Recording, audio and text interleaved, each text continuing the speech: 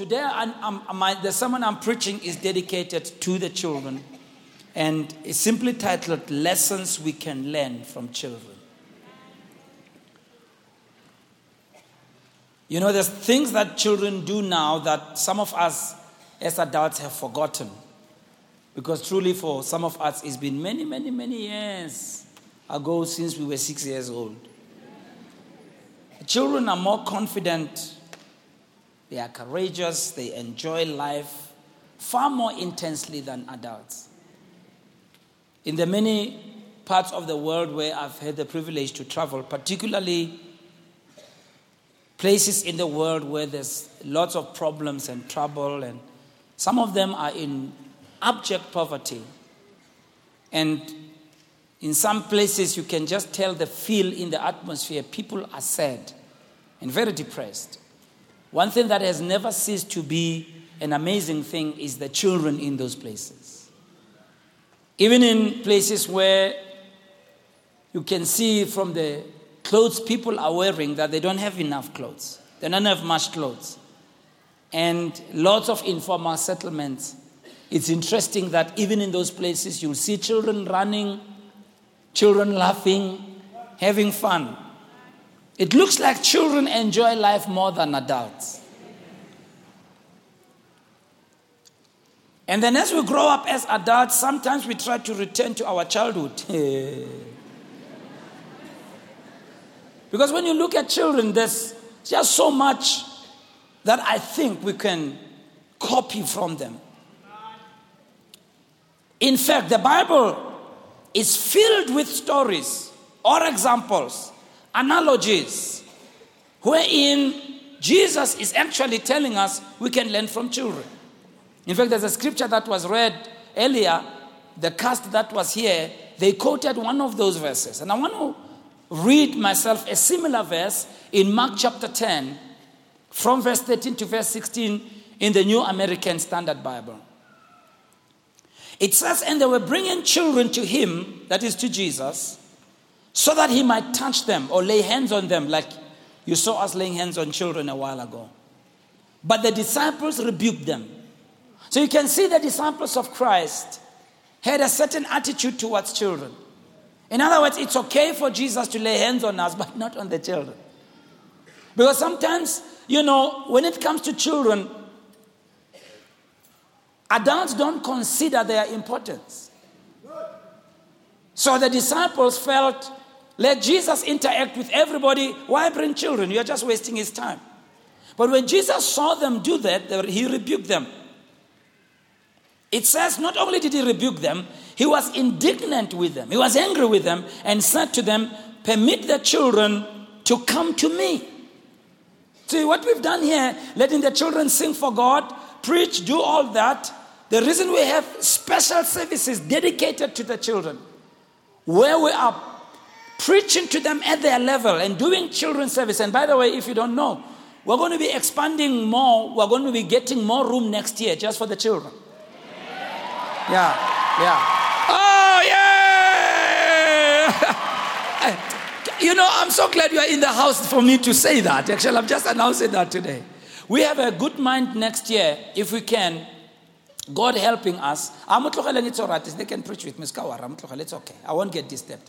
We want to put a balcony in here so that the youth hall can be just totally given to our children and our teenagers. What do you say, Bazala? Because they're growing. Our children's church now, we are over 2,000 children. Yeah, we have more than two. And did you know they are more stable than you? Yeah, I'm telling you, the attendance of children doesn't drop as much as the attendance of the. To you, when it rains, you don't come. The children come. When it's cold, you see that he's happy. Look at him. Many of you are morose. Just look at him. He's very happy. I love that. You know. So we love children in this church. Yeah, and we're going to make room. I want children to think good about God. That's why we want to do, rooms and lessons and have places where they can play. I want them, when they think about church, they to think about church in a good way, so that they can think about God in a good way. Yeah. That's why even our music, you got to sing music that children like, that they can dance to. So that church becomes fun. I don't mind if they come, whether they understand or they don't understand. It's better for them to be dancing for that than to be dancing for some ugly song. Yeah. So Jesus, when he saw that, he says, permit the children to come to me, do not hinder them.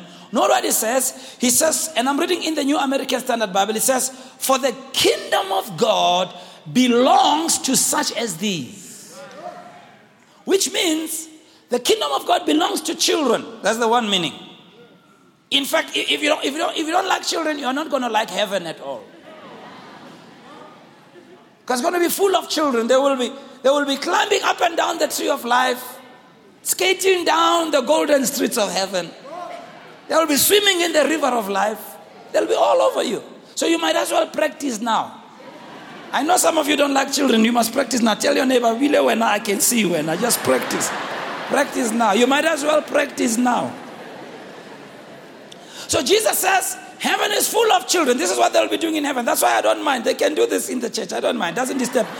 It's you, the adult. If you do this, I'll tell you to sit down, but not the children. Yeah. She says, heaven is full of children. But not only is Jesus saying that heaven is full of children, he's saying if you want to go to heaven and access God's kingdom, you must take the attitude of children. Yeah.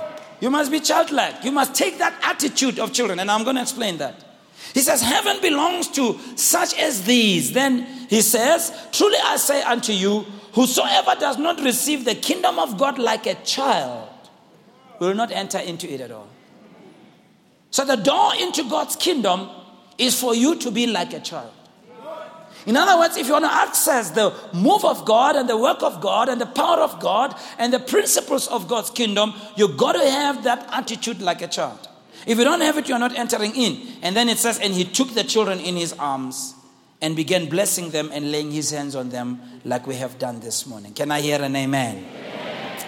Ephesians 5:1 says in the Amplified Bible, therefore be imitators of God. Paul is writing to the church in Ephesus. He says, be imitators of God, copy him, and follow his example, as well beloved children imitate their father.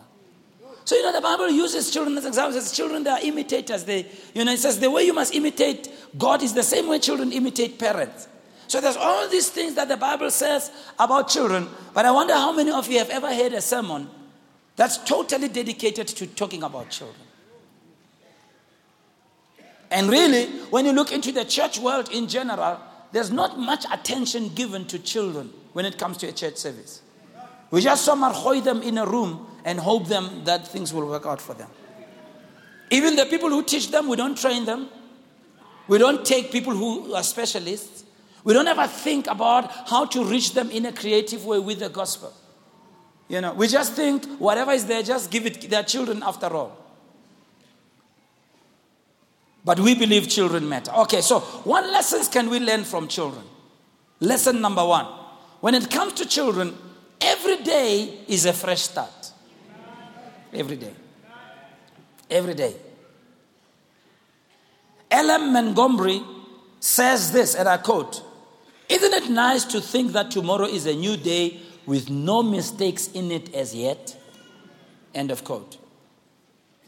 For me as a child, it was always great this time of the year. I looked forward to this time of the year. Because, we're going to be closing at school. I don't know about you, but I loved holidays. Because during holidays, I could play unendingly. And I knew every day I woke up, there was a new possibility of a new game. So every day is a new day for children. See, when you are young, every day feels like an eternity. How many of you, Salo Emela Christmas? You know, when is Christmas coming? It's too long because I can't wait to start afresh. I can't wait to start a new day. Because a new day to a child means new opportunities, new friends, new things to explore. The last thing you want to do is to tell a child that you'll be going to some place too early. Yeah.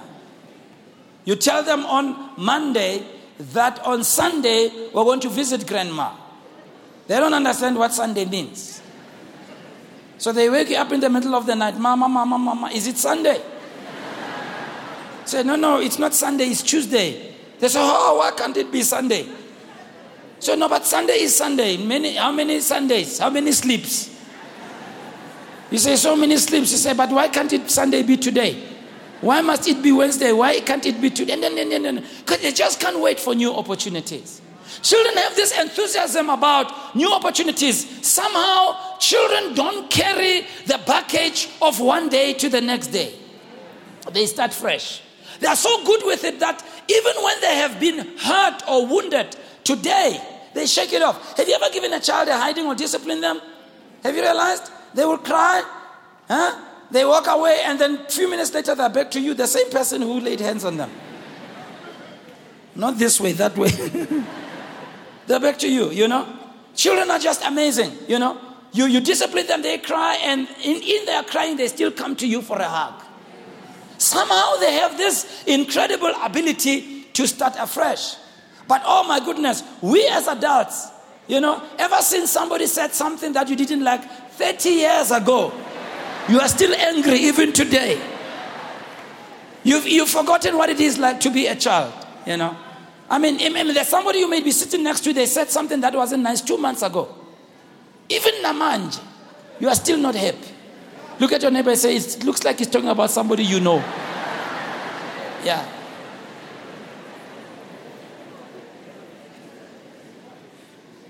Unfortunately, as we grow up, we have a tendency to take the baggage of yesterday and complicate today with that baggage. And so Jesus talks to that in Matthew chapter 6, verse 34. He says, therefore, don't take any thought about tomorrow, or don't worry about tomorrow. For tomorrow shall take thought for the things of itself. Then he says, sufficient unto the day is the evil thereof. What Jesus is simply saying is that today's problems are enough for today. Don't take today's problem and complicate tomorrow with it. Yeah. Some of us were already worried about how things are going to turn out next year. Why must you worry? You're still in this year. I mean, you're already getting affected with 2017, and you haven't even started living 2017. You are messing up whatever little is left of 2016 about 20. Oh, am I talking to people in the house? You're worried about your results that are coming. You've written exams. You're already worried. You didn't perform. You already were. Hey.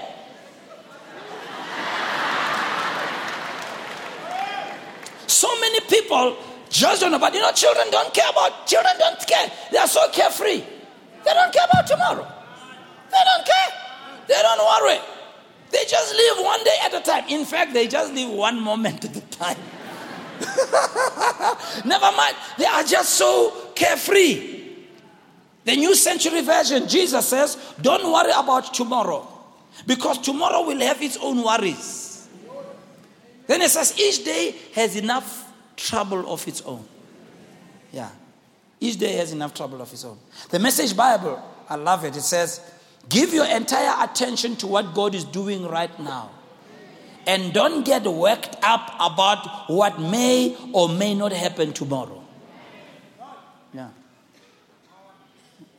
But as an adult, it's really strange, eh? You just take tomorrow's issues. Mess up today totally. Your boss told you, can I see you next week? This whole week, I'll say. The whole week. The whole week, everything is not nice. You can't even breathe. You can't even sleep. In fact, you are trying to think. In fact, you are trying to discern. So you look at him when he's walking. When they greet you, you want to check what is their attitude like. Anybody knows what? Come on now, don't look so innocent. You know what I'm talking about. But children don't care. Then it says, God will help you to deal with whatever hard things come up when the time comes. And so we learn from children not to carry the baggage of one day to the next, but to start fresh and start anew. Number 2, children are very creative. And in this creative attitude, they make it to be fun and they make it to be good. Children are happy. Franklin Roosevelt says, happiness lies in the joy of achievement and the thrill of creative effort. Have you ever seen children losing themselves in their game? Have you ever seen a child play? They even forget. I mean, there's no sense of time. There's no sense of anything. They're just lost in the game. And very creative with the game. You know, children can play with sand. They can play with clay. And give it meticulous attention. I remember as a child, many of you probably are there. All you needed to give me is a brick. That brick, I tell you. That brick can be a car, can be a bus, it can be a house, it can be a boat. Just a brick. It doesn't take a lot to make a child be able to have fun. They have unlimited creativity. But for some reason, as we get older, we stop seeing creative activities as worthwhile. Many adults do not allow their God-given creativity to come to the fore. Watch this now. This is important. When you are creative, scarcity of resources will not deter you from fulfilling your dreams. There are many people who are waiting to have all their needs to be had before they can embark on what God is telling them. You know, we think if you can just buy a car, you know, it will solve your problems. Yeah, you thought if you get married and get a husband and get a wife, your life will be better. Why little? Yeah, you thought if you can just buy a house, you know, I mean, we grew up in Soweto here in small yards, you know, very small yards, and we'd always pass by and see all the yards that white people had, big yards. And we grew up envious. I want to have a big yard until you got one. And then you realize that this big yard needs maintenance. Some people there's just a huge bush. There's just a path that leads from the gate to an acre. Then you realize it needs maintenance. Oh, you know, you wanted a swimming pool. You saw them swimming. Somebody said you don't need to swim. You're next to a swimming pool. Then you realize, hey, swimming pool. You must clean it every day. You must kind of maintain it every day. It's electricity. It's all whatever you put in there. And you must also physically do is if you want it to stay blue. How many of you are sitting next to somebody with a green swimming pool? Yeah. But you know, children, they will use whatever you give them. I remember as a child, you know, we used to go to town on the Patco bus. And you know, as a child, there's these things that you see, you want to have them. You know, we would come up, that's before they had the M1, and we would come up, first of all, come up here over this bridge here, Ninesfield Bridge. And this bridge for me has lots of memories. Every time I pass there, I remember as a child sitting in the Patco bus, you know, seeing this bridge. And as the bus goes over, because you know you are small, you can't see over, and it's going over a bridge, it felt like the bus is going to tip over the other side, you know that feeling as a child, and I'm looking, and I'm visualizing this. So we would pass here, and we would drive down, and then we would then get to, and then pass these houses, Monamoke, Omonde, or whatever these, Robertson, yeah. Is it Robertson? And you'd see all the white people sitting in the veranda, you remember? And we were not allowed. In fact, before that, we would pass here at the dam here, opposite Vista University. And you see all the whites fishing there. You know, you envy that, you know. Then we pass over Robertson, you see them on their flats, and then we'd go. And so, my parents bought me a tricycle. And my sister's here. Nikiba Palamisa, you remember studying? I used to keep so, you know, so then that you have to get onto the back of the tricycle, and I'm the bus driver now. So I would just look for a pavement somewhere that was just a little high and drive right on the edge to be the Patco bus, you know. And then all of a sudden, just a bus tricycle, my day was made. I could spend the whole day being a Patco driver, imagining, being creative, and so on. But what happens as we get older? We think we need a lot of things to be content. We lose our creativity. You thought if you had a television set, your life will be better. You thought if you had a big house, your life. You thought if you got a car, your life. You thought if you just get a girlfriend. Oh, a boyfriend, hey. But it didn't work. You thought, no, you know, if I can earn so much, if I can have this position at work, and you got all that, but you are still your same old morose self. Why? Because as we grow up, we lose our sense to appreciate the little we have and the ability to be creative with the little that we have. Yeah. Somehow people think they must have everything supplied for them to be able to move. Can't you when you are a child? You know, you just give a child one ball. ball, tennis ball. That tennis ball, they can make the whole game. One tennis ball. And that's the same thing, some of you with your projects. The vision God has given you. You don't have certain resources. But you know, you have all resources around you. But you've switched off your creativity tab. So you don't realize you can be able to be creative. Tell your neighbor, you can be creative in the name of Jesus. Children have incredible capacity to be creative. We can learn that from them. In Exodus 35, God talks to Moses about Bezalel and Aholiab. In the contemporary English version, Exodus 35 verse 30, Moses said to the people of Israel, the Lord has chosen Bezalel of the Judah tribe. Not only has the Lord filled him with his spirit, but he has given him wisdom. Somebody say wisdom. He says he has made him a skilled craftsman. Wow. Who can create objects of art with gold, silver, bronze, stone, and wood. There's creativity on the inside of you. I said there's creativity on the inside of you. Yeah. You don't have to have all the resources to get started on your projects. You don't have to have people favor you to get started on all your projects. God can show you how to maximize the little that you have, just like you did as a child. Imagine you see children playing the whole day kamagusha. Can you allow them magusha? Let's have magusha. Hi, but don't get magusha. Now let's have magusha. Imagine the whole day. Yeah, I watch them here. You know, opposite we have children. You know, they just come and play on that grass. I watch them all the time. Sometimes it's just a ball they have made out of plastics and what you call a ball. But the whole day they're happy, smiling. And you are worried, driving a Slata. I mean, really? How can you, I mean, really, how do you do that? Look at these kids, that's all they have. Look, he doesn't have any toys. Look how he's playing. Oh, there, you see, there. Look at that creativity. Look at that. Some of you have forgotten how to be like this. And it's so good to be like, oh, Shabba Yaba. Thank you for illustrating the sermon. Came in at the right time. Shabba, that's the modern day parable. That's a technology enhanced parable. So learn to be creative. Get back that creativity that comes from God. You don't have to have all things to operate. You've got answers all around you. All you need is to go back to your childhood creativity. Can I hear an amen, brother? Number 3, children are courageous. Courageous.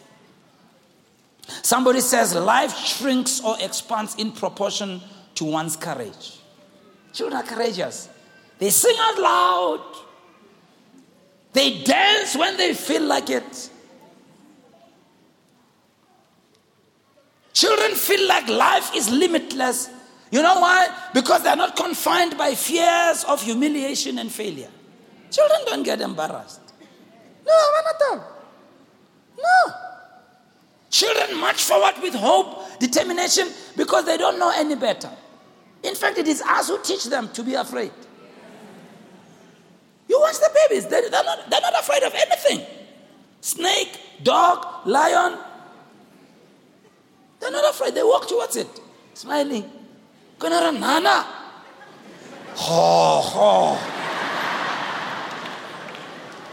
We will horrorize everything. And then you know when you are starting to say they look at you with that look. Or what are they talking about? Do you have something stuck in your throat? And then they walk towards it. They are not afraid of the dark. It's us who switch the lights off and make funny noises and instill fear in them. Yeah. They're not afraid of heights. The children are not afraid. I'm telling you, children are not afraid. But that's just the way children are. A child's life feels limitless. Because they're not confined. They haven't been beaten down. They haven't experienced failure. They embrace life and all that it offers. They're not embarrassed at all. You know, I was using the illustration in the first service that, you know, children are not embarrassed by anything. These young ones, if their stomach runs and you're holding them, They don't care if you're in a lift. They don't care if you're wearing stiletto. No? They don't care if you get a mascara. They don't care. If it's time to go, it's time to go. They're going to hit the Scud missiles and the bombs. They don't care. They're going to relieve themselves and look at you and smile. Have you ever seen that? They don't. Well, because it's normal to go. It's normal to break wind. I see some of you are trying to act like, no, I don't do that. Look at your neighbor and say, Chad, I've been with you too long to know how. You walk around with kids, and if you've been gone with them for a long time, sometimes you find that you are not able to buy them food, and you've been gone the whole day, and so you end up sitting maybe in a taxi or in some mode of transport or sitting somewhere, and as you sit there trying to take a break, somebody comes sit next to you and that person is eating. You know what's coming, right? And you see your child who's sitting next to you. No, they don't try to be nice about the fact that they're hungry. No, they're not like you. They don't try to be decent and controlled. They look at this person, look in their mouth as they're eating. And you, the experienced, the experienced somebody, you pull your child, hey, Nana. Unfortunately, Nana, Olabil. No, all right, Nana. Have you ever seen that? Children are very honest. And then have you realized what they do when they get the food? They don't eat it like, no, they just, they've learned to be truthful. We've learned to be professional pretenders. Yeah. Even when things are working out, sister in Christ. It's not all right. But children don't pretend. One guy told a story. It's a true story. They went for some, I think it was interviews or some event at some venue, and it just so happened they had to be there, around 6, 7 o'clock in the evening. So most of them went straight from work to that event. And many of you, when you come straight from work, you've been gone the whole day. And if the event is around 6, 7, by the time you get there, you're kind of hungry. You see, you won't even say yes. You see now. You're pretending like, no, I'm on diet. It's true. So he gets there. So he said, it just so happened I was the only guy in the place. Right? So as we got to this place, at least the hosts were nice enough to set out tea and cakes and muffins and rolls and so on. And the coffee was smelling nice. He said, but as I got in, I realized everybody was kind of sitting there, kind of looking at the food, and they were embarrassed to be the first one to go. Trying to act cool. How's the weather? So this guy thought, you know what? It's all ladies around here. I'm hungry. I have no time to pretend. I'm just going to go and get the food. Then he says, then I stood up. As he was going towards, he says, then stood all these ladies. They even overtook him. Isn't it strange how we pretend? We will not be truthful. We will not be honest. Why does God want us to be like children? So that we get the pretense out of our life. In God's kingdom, you can never be able to receive all that God has for you if you pretend. You can come to church and be a pretender. You can sit there hearing the message of God and never respond to what God is saying, even when your life is falling apart. And never responds to that. But children don't care. If they're hungry, they're hungry. And they're not going to eat in a nice way. They're going to try and fill their stomach as quickly as possible. The kingdom of God is like children. And we can learn from them. Can I hear an amen? They have the courage to face failure. They embrace life. They are courageous. Listen what God says to Joshua in Joshua 1, verse 6 and 7. He says, be strong and of a good courage. For unto these people you will divide for inheritance the land which I swore unto their fathers to give them. Only be thou strong and very courageous, that you may observe to do according to all the law which Moses my servant commanded you. Don't turn from it to the right hand or to the left, so that you may prosper wherever you go. Can I hear an amen? Amen. Franklin Roosevelt says, and I quote, courage is not the absence of fear, but rather the assessment that something else is more important than fear. End of quote. So God says to the children of Israel in Deuteronomy 1:6, be strong and courageous. Do not be afraid. Tell your neighbor, do not be afraid. Or tremble at them. Tell them, or tremble at them. For the Lord your God is the one who goes with you. Look at them again. Tell them he will not fail you or forsake you. Have the courage, Mzalwan. What is it that God has been telling you to do? Some of you, because you failed so many times, you're even afraid to try again. You feel embarrassed to try again. But children don't mind. When children fail, they just get up, they just do it again. They'll do it until they get it right. Have that attitude. Number 4. Are we on number 4? Yes. Number 4. I love the fact that children laugh so often and every day. I like to hear the laughter of children. Actually, I like to be with them when they laugh. How many of you remember Charlie Chaplin? We just laugh when we think of Charlie Chaplin. This is what he said: a day without laughter is a day wasted. Some of you, when I look at you, I wonder when was the last time you laughed. Can I give you an advice? Your face won't crack when you laugh. Children have this beautiful ability to find joy all around them. Watch the humor of a child. When you see them in a parking lot, shopping mall, they find silliness everywhere. They look at something and laugh. Mama, Papa. What has happened? You've gotten old. You don't find life interesting anymore. All you are thinking about Kidikoloto. Anybody knows what I'm talking about? Yeah, some of you can't even laugh even when I say that because you know. But children, somehow they I watch them. They don't walk, they run. Life is exciting. When they see something, you see the spark in the eye.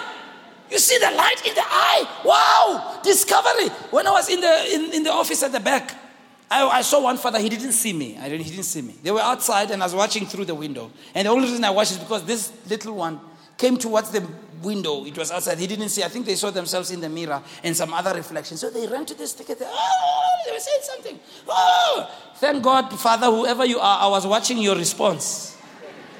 And thankfully, you were good. You stood by and let the child explore and encourage them. You know? And I was thinking, I hope this father doesn't become my sermon illustration. Because the child was so, and the child, you know why children love grandparents? Huh? Because grandparents have slowed down the RPM of their lives, and they have finally discovered there was no need to hurry through life. You only discover when you're old. Yeah. So grandparents have the time to walk with them, walk through the park, let the child sees something they want to explore. The grandparent waits.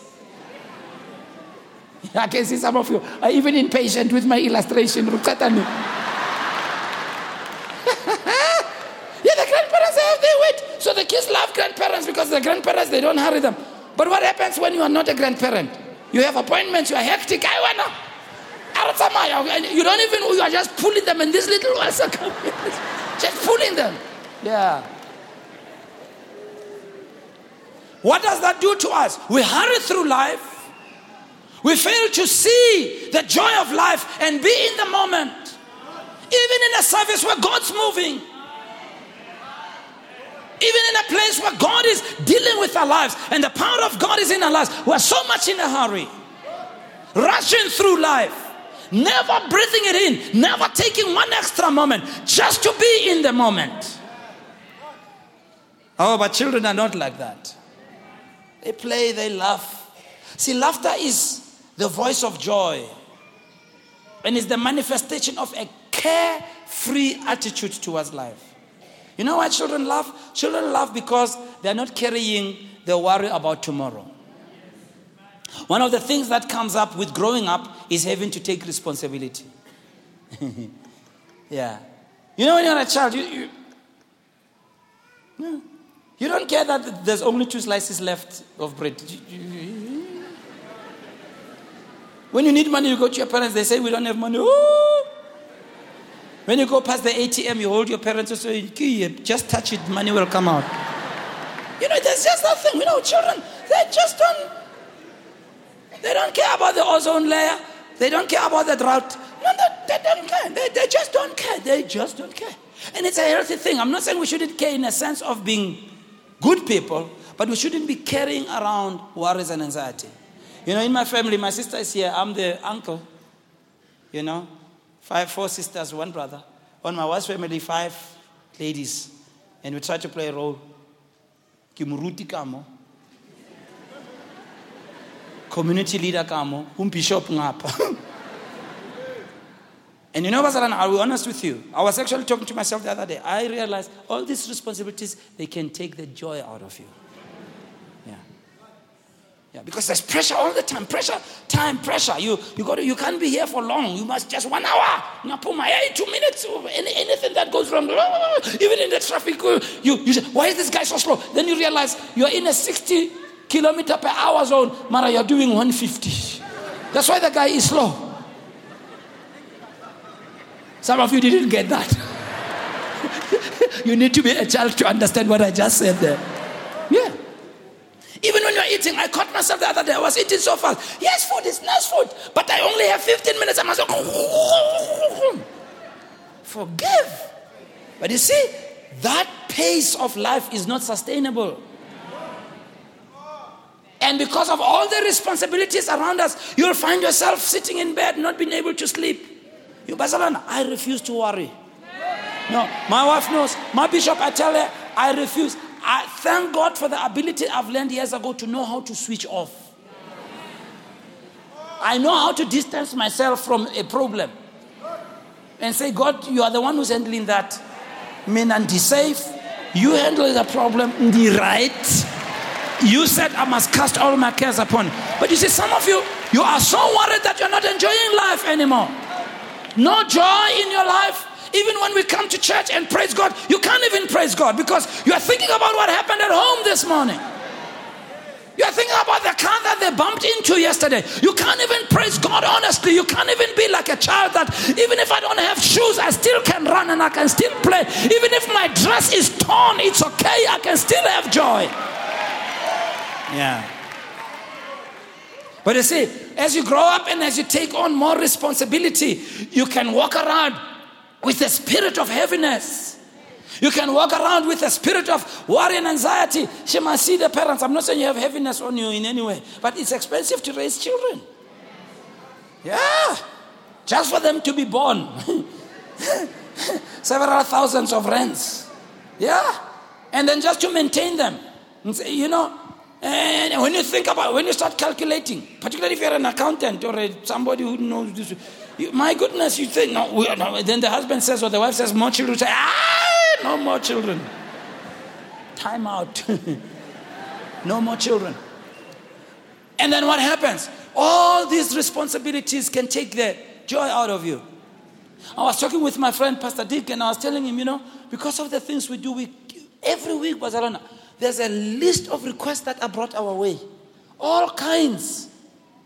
Help this church, help this one. Can you donate this for free? Do this, go there, speak here, talk here. Can I see you? Can I talk to you? I phoned you. You never answered. I sent an email.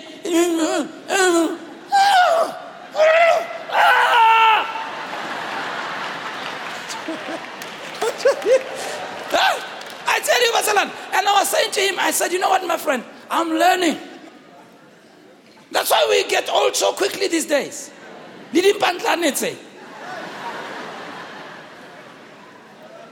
That's why people have the kinds of diseases we have today. We thought this pace of life will be good for us. And then you go over to some of the rural places there, and you find people are chilling. They said the service is at 7 o'clock. You get there at 5 to 7. There's nobody at the venue.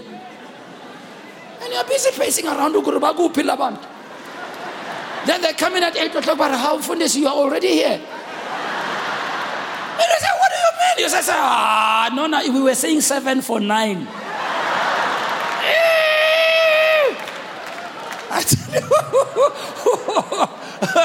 We were once on holiday in some of the places. I think it was Northern Cape or something.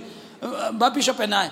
And you know what, I laughed. After 2 days, I realized we were the only people who were driving fast on the roads. And at the traffic lights, we were the only people who were jaywalking. You know what jaywalk? You cross when it's red. Yeah. You know, Johannesburg people, when you're standing at the traffic lights, you're not watching this one, you're watching this one here. Come on now, come on. Come on. Come on. But what does that pace do to us? We're never in the moment.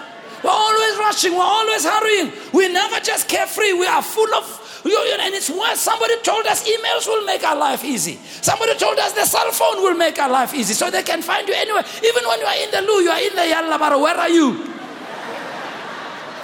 You don't want to know. But they say, what is that sound in the background? No, something fell from the shelf. Forgive. Today is bad because some people will send you an email at 12 midnight. When you meet them in the morning, they say, I already sent an email. You see, Nini? Well, no, I sent it at midnight. So, are you telling me from midnight till now you expect me to have already read the email? I tell you, Pastor, you can just be like a child and be carefree. The freshness of being carefree. Pace your life. Don't worry about your life. Tell your neighbor, don't worry about your life. Refuse, Barcelona, to carry a spirit of heaviness. Jesus said in Isaiah 61, one of the results of the anointing is that the anointing will remove the spirit of heaviness. In verse 3, he says, in Isaiah 61 verse 3, to appoint unto them that mourn in Zion, to give unto them beauty for ashes, the oil of joy for mourning, the garment of praise for the spirit of heaviness. I would challenge some of you. When you come to church next time, surprise yourself by being enthusiastic during praise and worship. Surprise yourself and raise your hands for a change.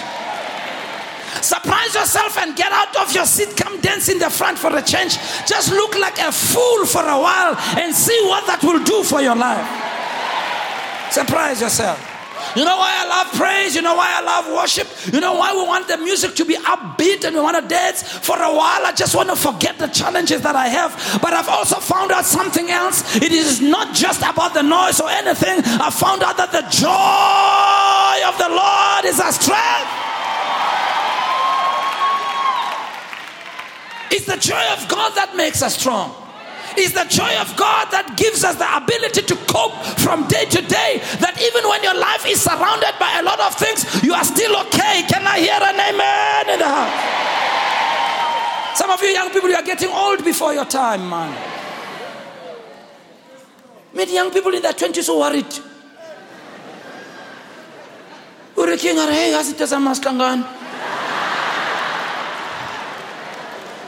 So what are you going to do? Worried like that? Why don't you give it to Jesus Christ? Why don't you tell God, God, solve it for me? Can I hear an amen in the house? Refuse to carry a spirit of heaviness. You see, Barcelona, laughter is an expression of joy. Allow the joy of your life, the Lord, to fill your life and express it through laughter. Some of you don't laugh enough. I'm telling you. There's no laughter in your home. I found out an atmosphere of laughter is an attractive atmosphere. If you meet somebody and you laugh with them, you become close to them. At school, the teachers that used to have lovely classes, and there was laughter and fun. I recall what they taught. And I was doing well. Not these ones who would come on Thursday, said, vandaag is donderdag, ons gaan julle donder. It says, donderdag vandaag. I don't ever remember anything they taught. Some teachers, when they came, said, well, let's stress if without blood level. But we live with people who are not. We live in a society and a time in the world where people don't laugh enough. And I'm not talking about just surface laughter. I'm talking about heartfelt laughter where your stomach hurts and tears come out your eyes, and for a while you are just lost. God understood what laughter can do. Yeah, it helps raise the serotonin levels. True story of a man who had a terminal disease, was given a month to live by doctors. So he felt, anyhow, I'm dying anyhow, so and they are saying the medication they're giving me is not helping, so it's okay. I just throw caution to the wind. He hired all these comedy movies. Yeah. And kept watching. And kept laughing and laughing and laughing and laughing. Okay, sure, after all, why don't I rather once before me? But as the doctors came to check him, they would come and check him, they noticed his condition improved. It's a true story. True story. 30 days later, the guy was totally cured, was discharged. Doctors couldn't ascribe his healing to anything except to the effect of laughter. God seemed to have understood something when he gave you the ability to laugh. Some of you it's been a long time since you used that ability. You're not even laughing even now, some of you. Some people, I've been watching that. Some people, doesn't matter, whatever, ever since the beginning of this, they're just looking at me now.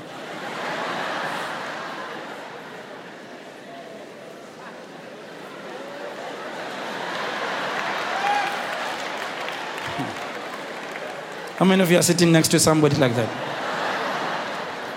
Some people are not moved by anything. After the service with Lakwena, did you hear what the pastor was saying?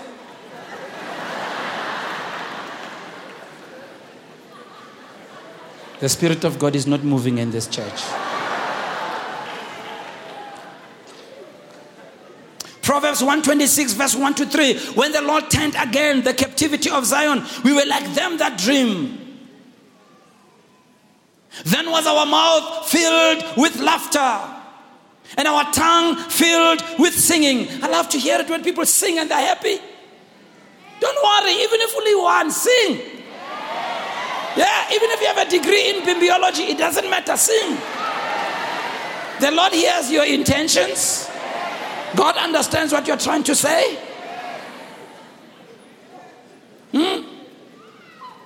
Filled our tongue with singing. Then they said among the heathen, the Lord has done great things for them. The Lord has done great things for us, wherefore we are glad. Job chapter 8 verse 20-22, as I conclude, it says there's no way that God will reject a good person. And there's no way he may help a bad one.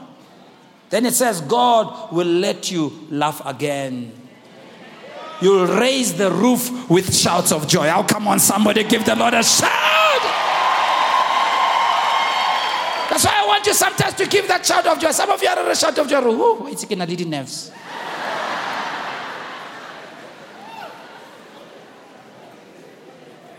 God will let you laugh again. You'll raise the roof with shouts of joy. Your enemies thoroughly discredited, their house of cards collapsed.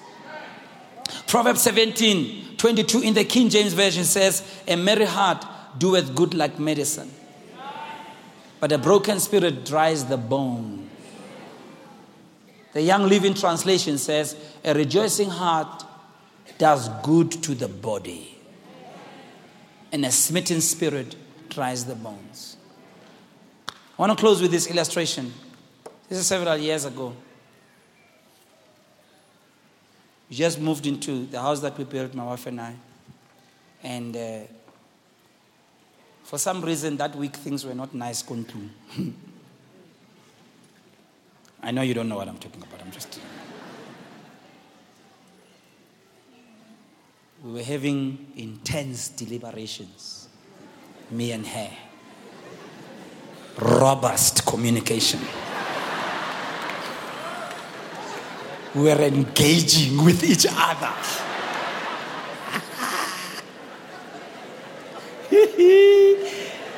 And that morning we had a robust engagement. So she had left for work and I'm fuming. I'm at home and I'm thinking to the Lord, this woman that you gave me.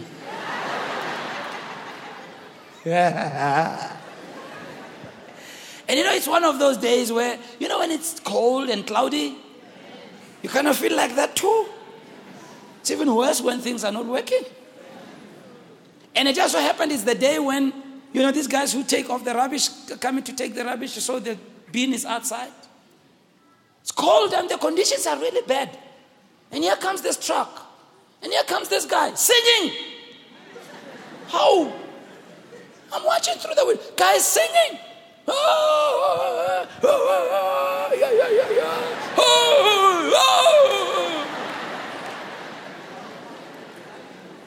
He picks up the rubbish. He works there. He's scripture, then they tip it over. There he goes. And God said to me, you know, the Lord spoke to me, he says, can you see? See that guy? He doesn't have what you have.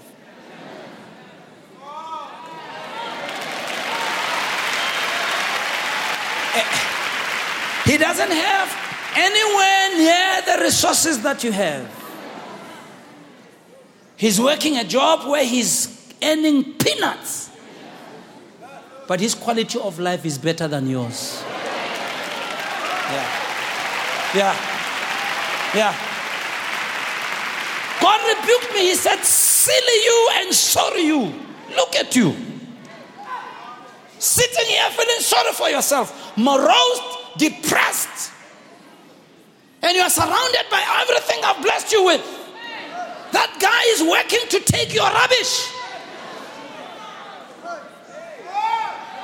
If there's a day, Barcelona, where I realized things around you will never give you joy, no matter.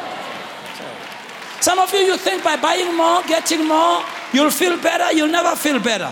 You know how you'll feel better? You'll feel better by embracing the joy of the Lord in your life. Can I hear a shout? Barcelona, sorry. I'm just talking to us now. Even if the people go Ghana Bankutla and I want to come down here. See, as a black person, I grew up envying white people because of all the things they had. Because,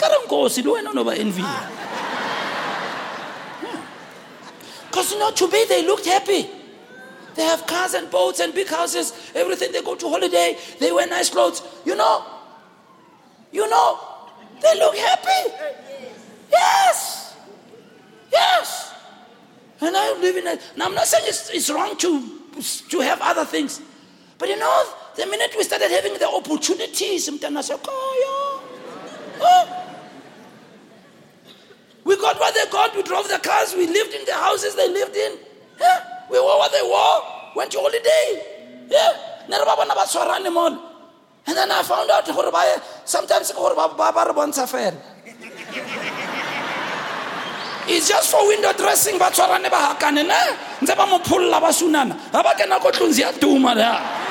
one is just for show off. I'm telling you, I have friends who told me, because they used to argue, they say, well, now we never see you holding your wife's hand. I say, I hold it sometimes, but she knows I love her. Then they said to me, oh yeah. They said, well, but we must be honest. You and your wife, you love one another a lot. I said, why? They said, no, we can see the way you are. I said, when you see us holding hands and kissing, we're just trying to show everybody how much we love each other, but at home. Okay, let me come to the point I was trying to raise. Then I realized, you know, I used to think when I was young, if I can just have a car, I'll be happy. Because when you grew up without having these things, you think that they're a source of... Now, they are a convenience, don't misunderstand me. They help in many ways. But give you joy, they won't. I tell you.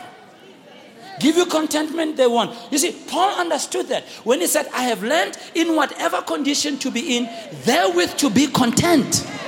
Contentment comes from God, doesn't come from this. Now, God gives you things to use them.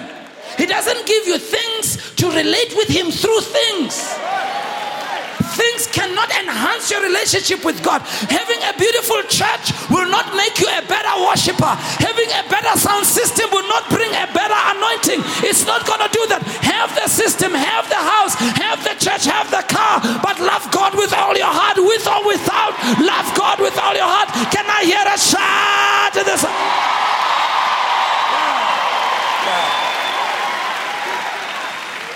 And I thought I need to say this to our own people. Because there's some of you, your life revolves around amassing. You'll break every rule to get stuff. And it's a tragedy to work hard and get all of it. And when you find it, like Ecclesiastes says, it's vanity of vanities. You got it, but it's empty. You got it, but it's lonely. You got it, but it has no God. You got it, but you had to sacrifice your belief system. You got it, you had to compromise. You got it, you had to sell your integrity. You got it, you had to sell your birthright. You got it, but you had to move away from God. You got it, but you had to violate your values. No, I don't want to get it like that. Even if I don't have it, as long as I can love Jesus. Oh. Yeah. And that's the lovely thing about serving God and worshiping God and giving God our lives and our hearts. It's not based on anything we have. That's why Jesus talked about the poor man and Lazarus. He's trying to show us something. That it may be nice bling bling here on the earth. It's not about laying treasures on the earth. It's about laying treasures in heaven where moth and rust will not be able to steal. Can I hear an amen? Please don't misunderstand me. Have them, buy the car, have the house. I also have them. Have all the, don't worry. Succeed, prosper, but keep God at the center as a belief. Keep God at the center of your life. With or without your shoes, worship God anyhow. With or without a car, worship God anyhow. With or without riches, worship God anyhow. Somebody shout to Jesus today. Yeah.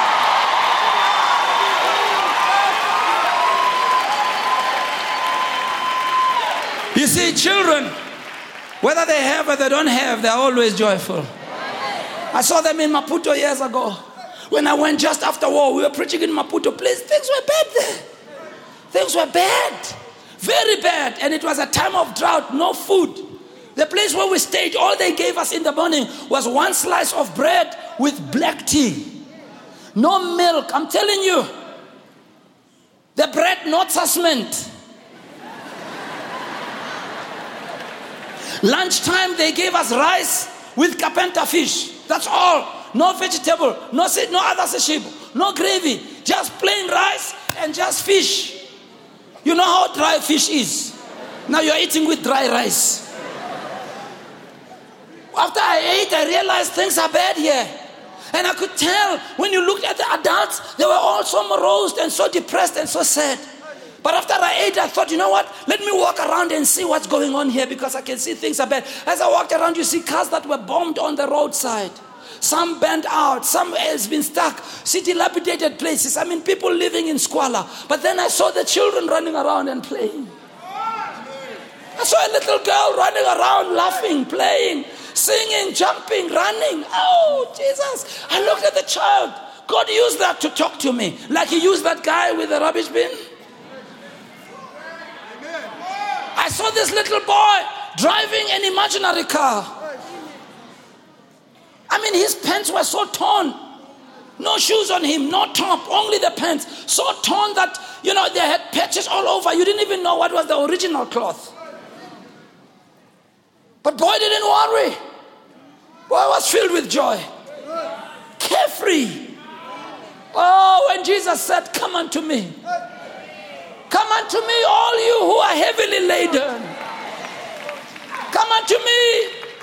He says, my yoke is easy. My burden is light. Jesus says, come unto me. I will give rest to your soul. God is calling us to a place of rest. God is calling us to a place where, in spite of what you are going through in your life, He will give you rest. You can go to bed even if everything around you is falling apart. That is the peace that passes all understanding. That's what God can give. But you can come here with a life filled with turmoil, with a heart that's unsettled and moving everywhere, and sit there like everything is okay and never respond to God even when you're given a chance to come. Because you're trying to be cool, trying to show everybody I'm okay, but you know in your heart of hearts things are not okay. Today I want to offer you the opportunity, right here, right now, to say, Jesus, here I come. I cannot solve my life. I cannot turn things around in my life. I need you, and I need you now. I need you to change me, transform me, and make me your own child. Bow your heads, please, and close your eyes. Jesus. Jesus. Jesus.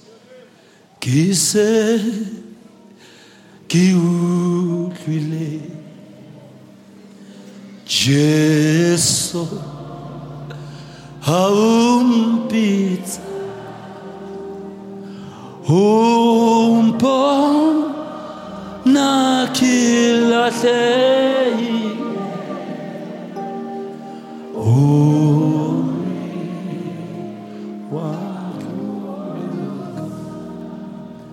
Jesus, hey, could you mercy?